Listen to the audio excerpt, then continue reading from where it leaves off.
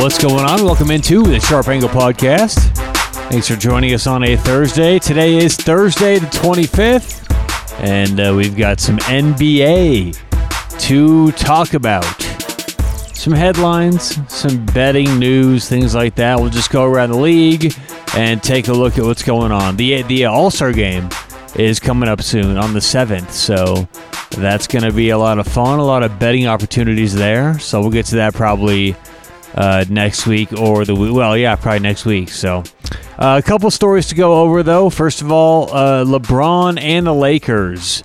Have you noticed LeBron and LA, they're not playing too well. They have been slack in the last couple weeks, underperforming both against the spread, overall money line margin. Doesn't matter how you've taken the Lakers recently, they've let you down. The over-under, too, has not been hitting. And it's funny, you may say, LeBron, is he running out of gas? What's going on? You go back and look, LeBron has certain times during the year where he kind of takes his foot off the gas. And historically, before the All-Star break, 2 weeks, 3 weeks before, he has not done too well. We're seeing that happen again. We're seeing once again he's kind of coasting into the All-Star break. And even in a year, this year, where he wants the MVP, it seems like what he's doing is all centered around getting the MVP. But even in a year like this, he's taking his foot off the gas and kind of coasting into the All-Star break. And there's something that we can learn from this. Not just LeBron. Other people do this at other times during the year. You know, some players do better during the Christmas games. Some players do worse, like I said, before the All-Star break. Some players, if you'll notice, don't do too well around New Year's or Thanksgiving or some holidays. And so what you can find is players, honestly, year after year, they do well and they have slumps at around the same times. Now, of course, obviously, there's going to be the inevitable slump and peak or things like that in performance. But overall, it's you can tell there's small things, small trends. If you look over the course of a player's career, and we've got a lot of data now for LeBron, same thing. It's not 1 year, 2 years. It's a lot of years. But if you start looking at your favorite players or players on your team, you'll notice there's certain times during the year where they start slumping. And this is not a concept that we've talked about too often, but it exists, it's real, so you have to start paying attention to things like that. Also, on the LA Lakers, we may as well talk about them a little bit more, why not?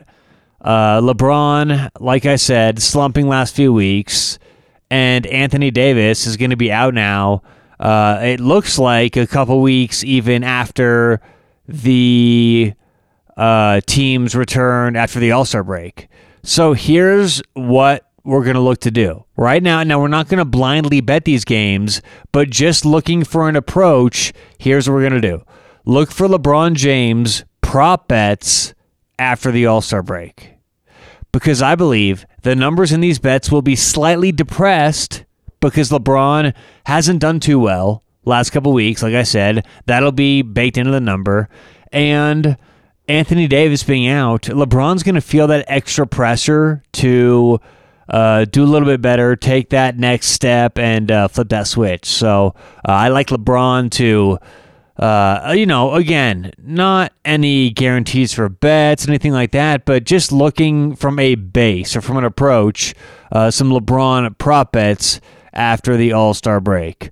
All right, let's move on to the Utah Jazz. Utah, we've been talking about them all year, and it seems like finally other outlets are catching up. Now, it's not just outlets in terms of ESPN, Fox Sports, things like that. It's these outlets that do ratings, that predict games. I mean, for a long time, they had Utah way back there. Just wait. And then now finally the Jazz are getting the respect they deserve. Now, they've hit the headlines the last week or so, and we're not going to spend too much time on them because guess what? If you've listened to this show the last month or two, we've been talking about Utah for a while. But Utah is good, and everyone's finally, it seems, catching up, including, by the way, the market. All right, next topic. Well, actually, before we get to our next topic, let's talk about the best place to make your bets in the NBA. Trivia, best place to make your bets in the NBA. It is indeed BettorEdge.com. Check them out online, BettorEdge.com. That's BETTOR Edge.com. The reason why it's the best place to make your NBA bets, you can bet VIG free. That's right. No VIG, no house tax, no household. Make all your bets. Start making more money today betting any game you like, over-unders, money line bets, spread bets, and all without that pesky house tax. Also, something really cool about Bettor Edge, they have a social component, so you can follow your friends, start groups, do tournaments, do head-to-head matchups. It's really, really fun, really cool, and I think the future of sports betting in America. So check them out online, BettorEdge.com. That's BETTOR Edge.com. Put in promo code SHARP. That's SHARP with a P.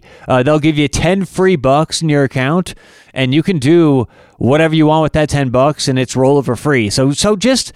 It's risk-free. Get in today, Bettor Edge. Get $10. See if you like it. And I promise you'll love betting VIG-free. Online, BettorEdge.com, BETTOR Edge.com, promo code SHARP. All right, so like I said, let's get to something else important in the NBA that we don't often talk about, and that is the referees, because the refs are doing a really good job this year. I don't know why. I don't know if it's because of COVID, the fans aren't there, there's no extra pressure, but the refs are doing a great job. As a matter of fact, someone I work with gave me these numbers this morning. Referees are being 8% more efficient during games.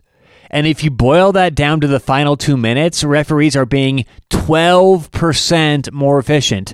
So the referees are doing better this year in games, and even more impressive, they're doing better during crunch time, last couple minutes of a game. So that's great. You love to see that. You hope that continues for referees.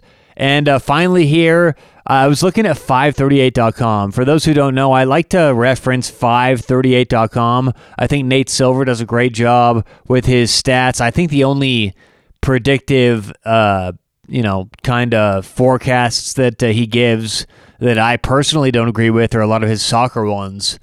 But basketball, football, I think he does a pretty good job. And I think 538 overall is a good outlet. But in the NBA, we just talked about overreacting and underreacting on teams.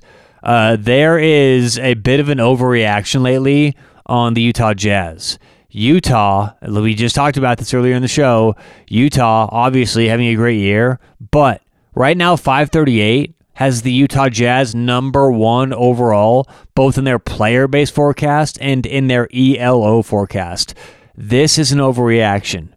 Okay, right now, and I'm not saying my rankings are so superior to 538, but right now I really, really believe the Lakers, the Clippers, the Bucks, and even the Nets are better than the Jazz in a 7-game series going back and forth.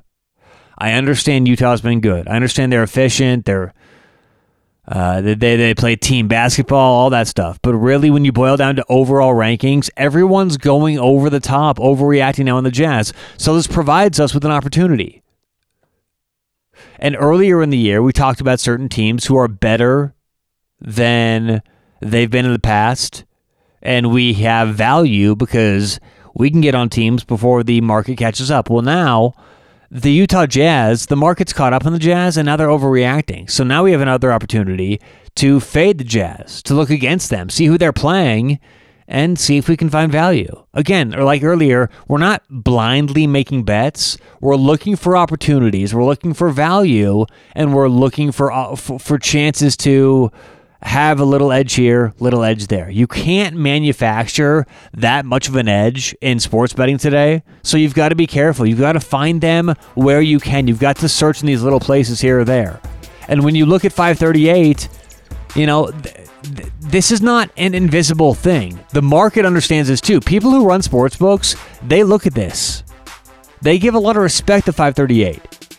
And so I promise you, in the next 5 games the Utah Jazz play, they'll be overrated in at least one of them. Which one? Hopefully we can help you nail that down. But this is a good example. When teams are overrated, underrated, the market simply was behind on Utah earlier, and now they're a little bit ahead. So, all right, whatever you guys have going on tonight, good luck. Hope you cash your bets. We'll talk to you tomorrow on the Sharp Angle Podcast.